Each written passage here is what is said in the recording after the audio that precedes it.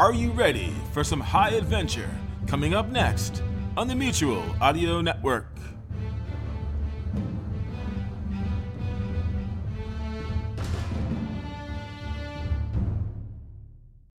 The following audio drama is rated PG-13, suggesting that children under the age of 13 should listen accompanied with an adult. Secrets within these walls. Another case goes unsolved. Pacing's on the ground. The rain is pouring down. Busted lock, missing key. It's dark, so just stay close to me. Stick to the neon shadows. Stick to the neon shadows.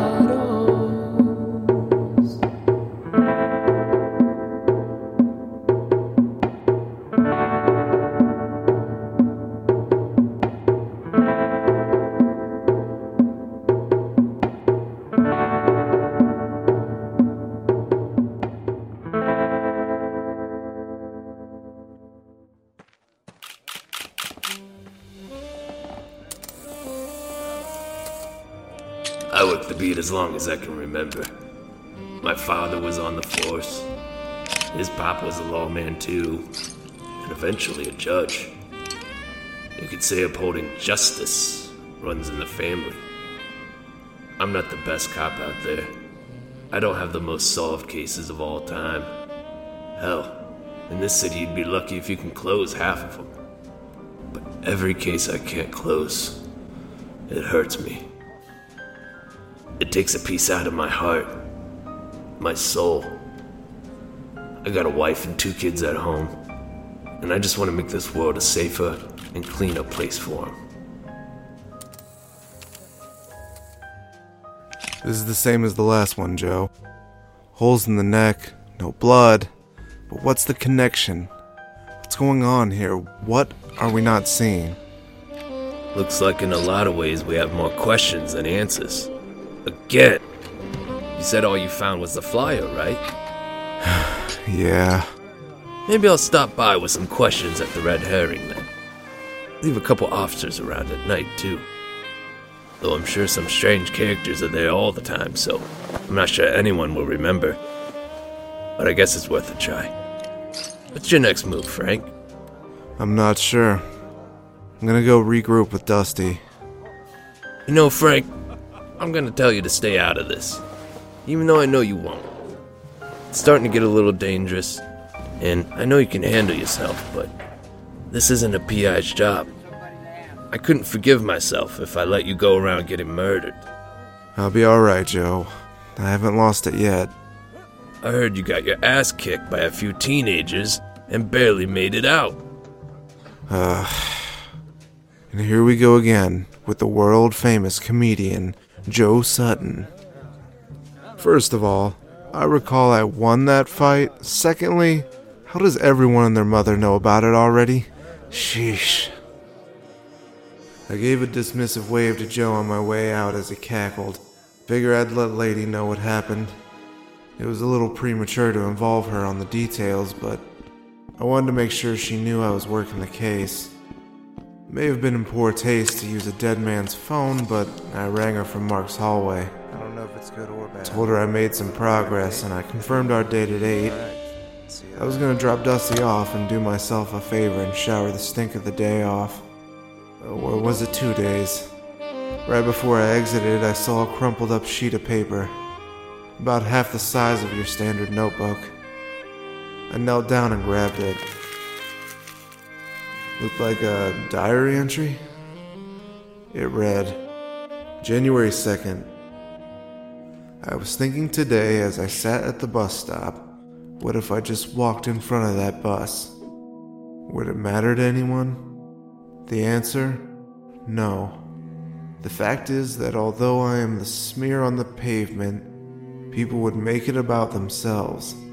They would go their way and tell everyone what a bad day they had because of this. I'm the dead guy here. Look at me, you selfish parasites. It doesn't matter anyways. I still got on the bus instead of under it. I did, however, make a stop out of my normal path. I walked into the pawn shop a block and a half down from my apartment, the one that smells like old paper and cheap cigars. The green carpet in there is such an ugly green, but I like the pattern. I saw a snub-nosed pistol in the glass case under the counter. I thought on how I was never lucky enough to have a dad teach me how to use these. I bought it. I used the last bit of the money I have, so I won't be paying rent this month. Maybe instead, I will leave him a penny's worth of my thoughts across the kitchen wall. Jesus Christ! What the hell did I just read? Was this some kind of suicide note? Was it from the guy who attacked Mark, or did Mark write this? I compared the writing with some notes jotted down on the same table that the phone was resting on. I assume this is Mark's handwriting and it didn't match the diary. I'd say the diary is from that psychopath, and from the account of his writing I would say that about matches the kind of person who would do this crime. Someone who may be on the brink of despair, who's snapped. Thought about giving it to Joe for evidence, but I shoved it into my breast pocket instead and briskly made for the door.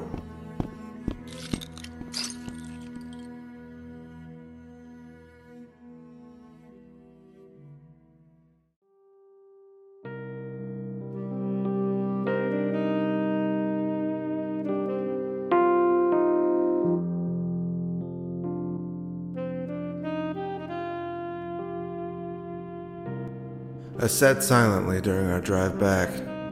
Dusty already knew what happened in Mark's house by the appearance of the police officers in the morgue. What he did not know was the awful piece of paper I found. It was one of those things I didn't want to tell anyone, but I figured I ought to. I pulled the paper out of my pocket and set it on Dusty's lap. I guess you already know Mark's dead, Dusty, but I also found that. I think it belongs to the killer. Go ahead and read it. Dusty's facial expression turned from intrigue to sourness pretty quick. He wasn't a little kid, but I felt like things like this would still weigh pretty heavy on him. Just as it looked like he was finishing up, his face contorted into an unexpected formation. Discovery. Frank, you know how you kept telling me to turn off the radio and TV because you don't want to hear about the news sensationalizing the murder spree? There were diary entries left at those scenes. The last 2 people killed. Shit. Another blisteringly obvious reason I shouldn't have taken out my misplaced frustrations on the kid. But he was right. I remember something about a diary entry. Dusty proceeded to recite the whole thing, like he had it memorized from drilling cue cards. Joe was right. I was in over my head, but what am I supposed to do? Just stop? That's not me. And to a fault, that's not how I conduct business. I figured I would just call Joe after my date, let him know about the connection I see, and if there's anything he knew that I didn't. And I needed to see those other diary entries. I turned the knob on the radio. That's as close as I was getting to an admission of guilt. You had your chance. Larry not ain't losing his job for a punk like you. You'll do a bit in the clink for this. You gotta kick me there first.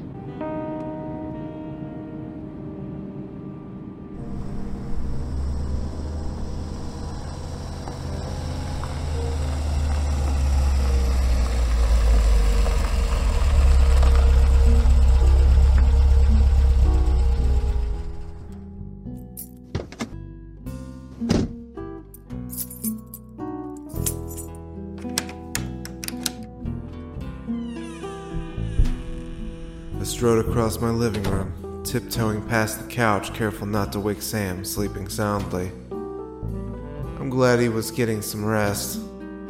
I grabbed a towel and washcloth and kicked on the shower. Climbed in, letting searing hot droplets eliminate the tension in my shoulders and back. I could just stand there forever.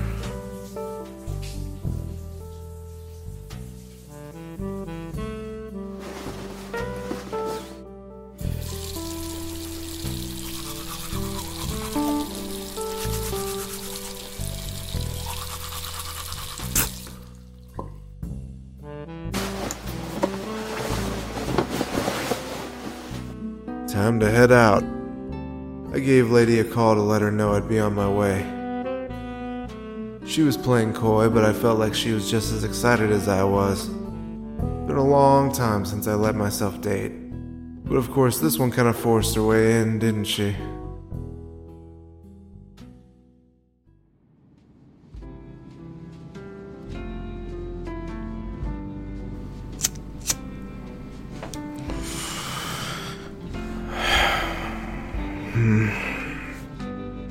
The only time I smoke is when I'm nervous, and even then I try to make it a last resort. Been about a year since my last one, but I needed something to calm the butterflies, so I traded off the fresh smell of my shower for a blanketed air of cigarette smoke. After I was halfway through, I chucked the cigarette out the window. I got what I needed, so I let the guilt override me again. As I was pulling up to her apartment complex, I noticed the door propped open by an EMT, which, sure, it was odd, but I didn't think too much of it at first. But the danger of the case that was unfolding had started getting into my head. What if the killer knew I was onto him? What if the killer knew Lady was working with me? Subconsciously, my footsteps hastened, and my hearing started to buzz away in a hazy clamor as I bolted for the steps. First floor, nothing. Second floor, nothing. Shit. What had I brought to her doorstep? Third floor, her floor. I felt my chest tighten. People covering their mouths in shock. EMTs flooded the end of the hall by Lady's door. The thoughts and words were fumbling in my brain, and just as I felt like my skull was about to burst, I saw the woman on the stretcher. A gushing sigh of relief. Luckily, my concern was premature. She was about 90 years old. Turns out, an elderly resident quietly shuffled off her mortal coil in her sleep. A shame for the old girl, but the tension melted down off my spine with a cold sweat beading my forehead. I'm ashamed to say I was relieved. The harrowing feeling still sizzled in my blood like battery acid as I knocked on Lady's door. She greeted me with the most disarming smile, neutralizing my electrified veins. Hey, handsome. Hearing you say those words never got old. It's a shame about Mrs. Darren. She'll be sorely missed around here. She was like a grandmother to the whole floor. It took me a second to even process that she was talking about the deceased person I had just thought was her.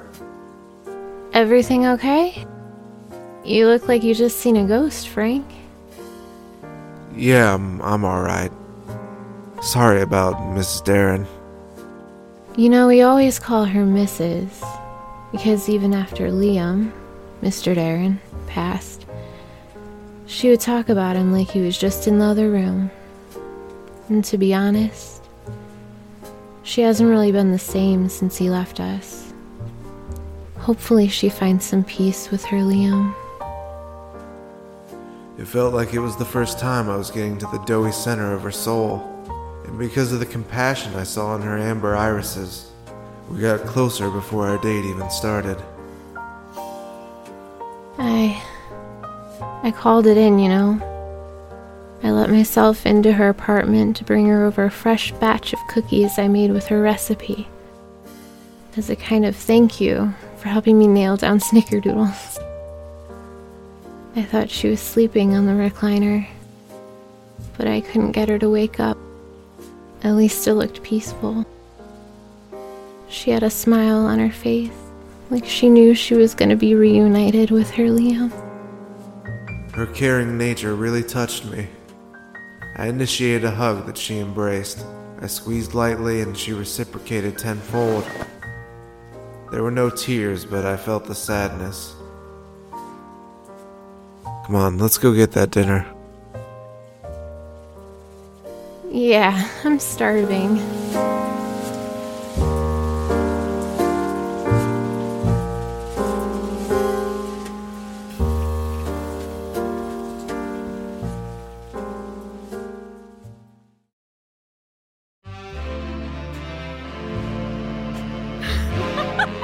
We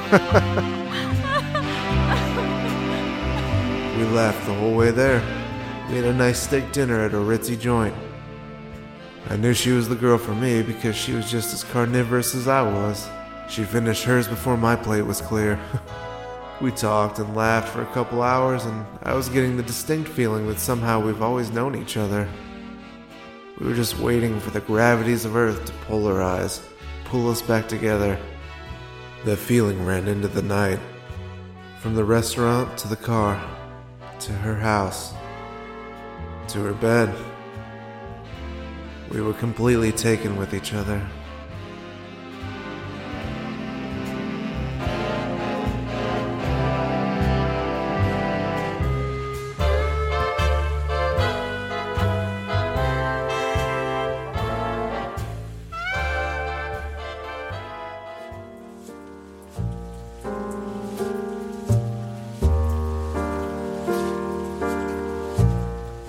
After expressing our desired intimacies together, the subject of the case came up. I shouldn't have, but I told her about the diary entries, and the flyer, and the dead body with the same markings as her sister's boyfriend. She asked if I was heading to the Herring, to ask if anyone saw a suspicious guy. I explained to her how common that was at that kind of bar anyways, and that Joe was going to be working on the case. But as you probably guessed, she's not much impressed with the diligence of cops in this town. So partly out of curiosity and partly to put her mind at ease, I said I'd go. She begged to come along, and to be honest, I didn't see a reason why not. Maybe something a little softer on the eyes would make people more verbose. So we got dressed and headed back to the Herring. It was late, but that's the kind of crowd we were looking for.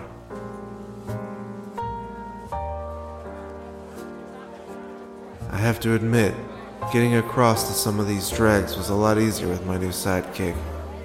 But we still didn't find much of what we were looking for. I saw the singer, Cordelia, from my previous visit, and thought she's got the best seat in the house. She's on the stage above everyone else. Maybe she saw something. Just maybe. We shuffled our way through the crowd and got to Cordelia, who was surrounded by what seemed like a small gang of bodyguards. Maybe 5 or 6 slack-jawed apes who could snap me like a twig. She seemed to hardly entertain our presence. What's wrong, honey? You need an autograph? Big fans, are ya? Actually, I'm investigating a murder. Her expression didn't seem so calm and cool now, but it seemed like she was less shocked and more angry. Her guardian stood at attention, blocking my direct view of her. I thought it was an odd response to my statement. I don't have time for this. I have a performance soon. Before I even had the time to respond, she exited through a back door blocked by her goons. I don't know what she was hiding, but now wasn't the time to find out. Her guardsman staring at me, then at a lady. That scowl was all I needed to know it was time to leave. What the hell was that? I'm not sure what's going on. Maybe she just had a bad experience with the law. Maybe she lost somebody to murder. No point speculating. Let's just get out of here. Who is that? Lady's bewildered expression made me swivel my head around. A man in an oversized coat, all black, walked out of the back room where Cordelia retreated. He was hurrying our way. Maybe he felt the same threatening gaze we did, and thought he too needed to make his departure. But his escape was a little too swift for his lack of balance. He crashed directly into me, knocking me to the side and him on his behind. A flurry of papers fluttered to the ground. We both apologized to each other, knowing it was the man's fault for barreling through a crowded bar. Sorry. Yeah, sorry, pal. Let me help you out. I reached my hand out, beckoning his own. He didn't take my help standing up. He didn't seem too comfortable with me handling his papers either, but I was helping far too quickly and generously for him to decline. It seemed odd that he was holding all this unbound parchment, and then I seen that there was a diary with weak binding. And that was clearly the culprit for losing the leaflets of paper.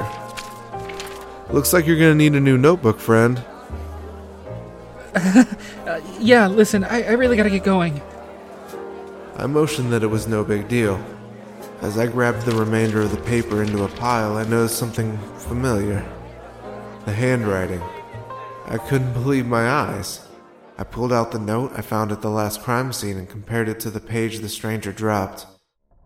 Horrified at the similarity, my eyes flicked through the lines that read, "I was on the bus today and saw a frail old woman sitting a few seats ahead of me.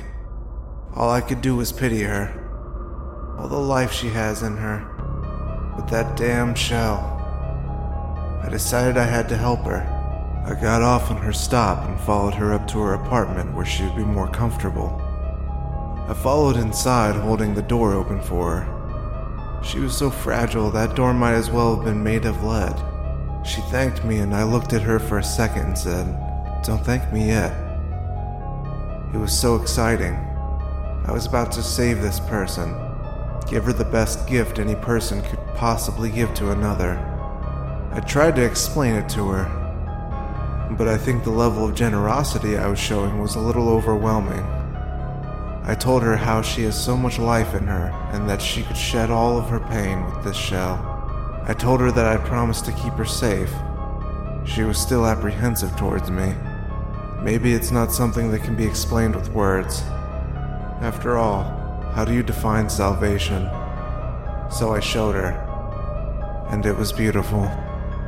And now she's safe. My brain connected all the dots. This was the murder we heard about on the radio. This was the man writing the diary entries. This was the psycho killing people in my city. Filled with adrenaline, I rose up to meet the murderer, just to see the bar door swing closed. Damn it! I spent too much time reading. Without explaining myself to the lady, I handed her the diary and my car keys, and I gave chase on foot. Looking to my left, then my right, I didn't see any sign of the man. But a chain-link fence rattled in the alleyway to my left, so that's where I ran to. As I hurdled garbage and short chain-link fences, I started to see the outline of my mark. He was fast, and in an all-out sprint, I knew he would win. But I thought what I knew about the city may give me a leg up, like a home field advantage. I was gaining some ground, but the trash cans he was knocking over slowed me down exponentially. Damn it. Think, Frank. Think. That's it. I knew that up past 3rd Street there's a thin alley. An old bootlegger's pass cut through a city block diagonally. That's where I could catch him out on the other end. I slipped through the narrow corridor praying that I'd be able to catch him in time. My blood was hot with rage for his killing spree and relishing the opportunity to end it here. It was all coming down to this. I was gonna wrangle this bastard in, dead or alive. I pulled out my revolver as neon lights illuminated the exit to my shortcut. I saw a figure whip past the alley from right to left in a blur, so at the corner I made a sharp left turn. I brought the gun up to a shooting stance and yelled, "Stop!" The figure turned around timidly, raising its arms. It was a middle-aged man in a suit trying to catch a cab. This was not my guy. Must have just missed him, I thought. The man called out to me, but before I processed what he said, I felt my back go white, hot with searing pain. Turns out he had me right where he wanted me the whole time. He didn't seem like the type to leave loose ends after Mark anyways. I should have anticipated this. I felt the claws that Mark told Jimmy about, the needle-like lengthy spikes digging into me like those poor people's necks. I swung wildly and felt the weapon relinquish my flesh. I saw his face, overconfident and drunk off the advantage he knew he had in this fight. I saw headlights glowing over the dark street. I heard the sounds of an engine growl. My vision started to blur as the man raised his hand. Syringes adorning a gauntlet glistened in the headlights. I had only the strength to lift my hands up to block the rapture of light erupting my assailant.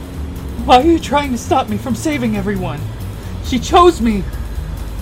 Jonah Carver! To save them, not you! As his hand made its descent, my vision went black entirely. And the last thing I heard was a crashing thud.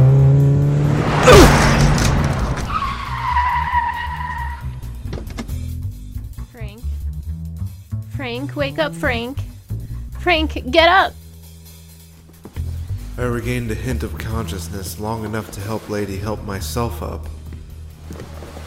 She tossed me in the car, and as my head lay against the window, I saw Jonah hobbling off into another alley, and I faded to black again.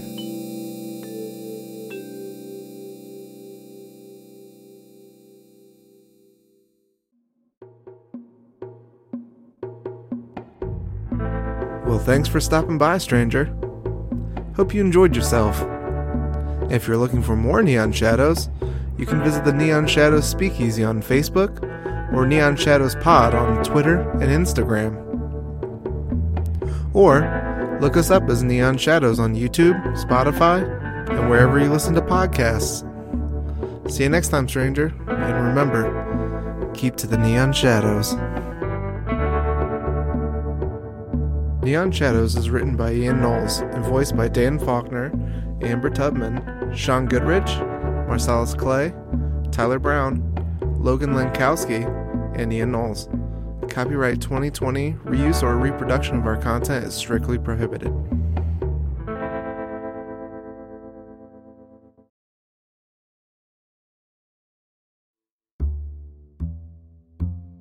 This is Thursday Thrillers, audio with action on the Mutual Audio Network. Join us tomorrow on Mutual with Friday Follies, the end-of-the-week collection of comedy cut-ups. You can subscribe to the full Mutual Audio Network feed for every day of audio drama that fits your fancy.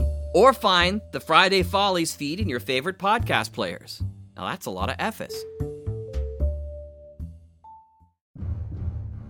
The Mutual Audio Network. Listening and imagining together.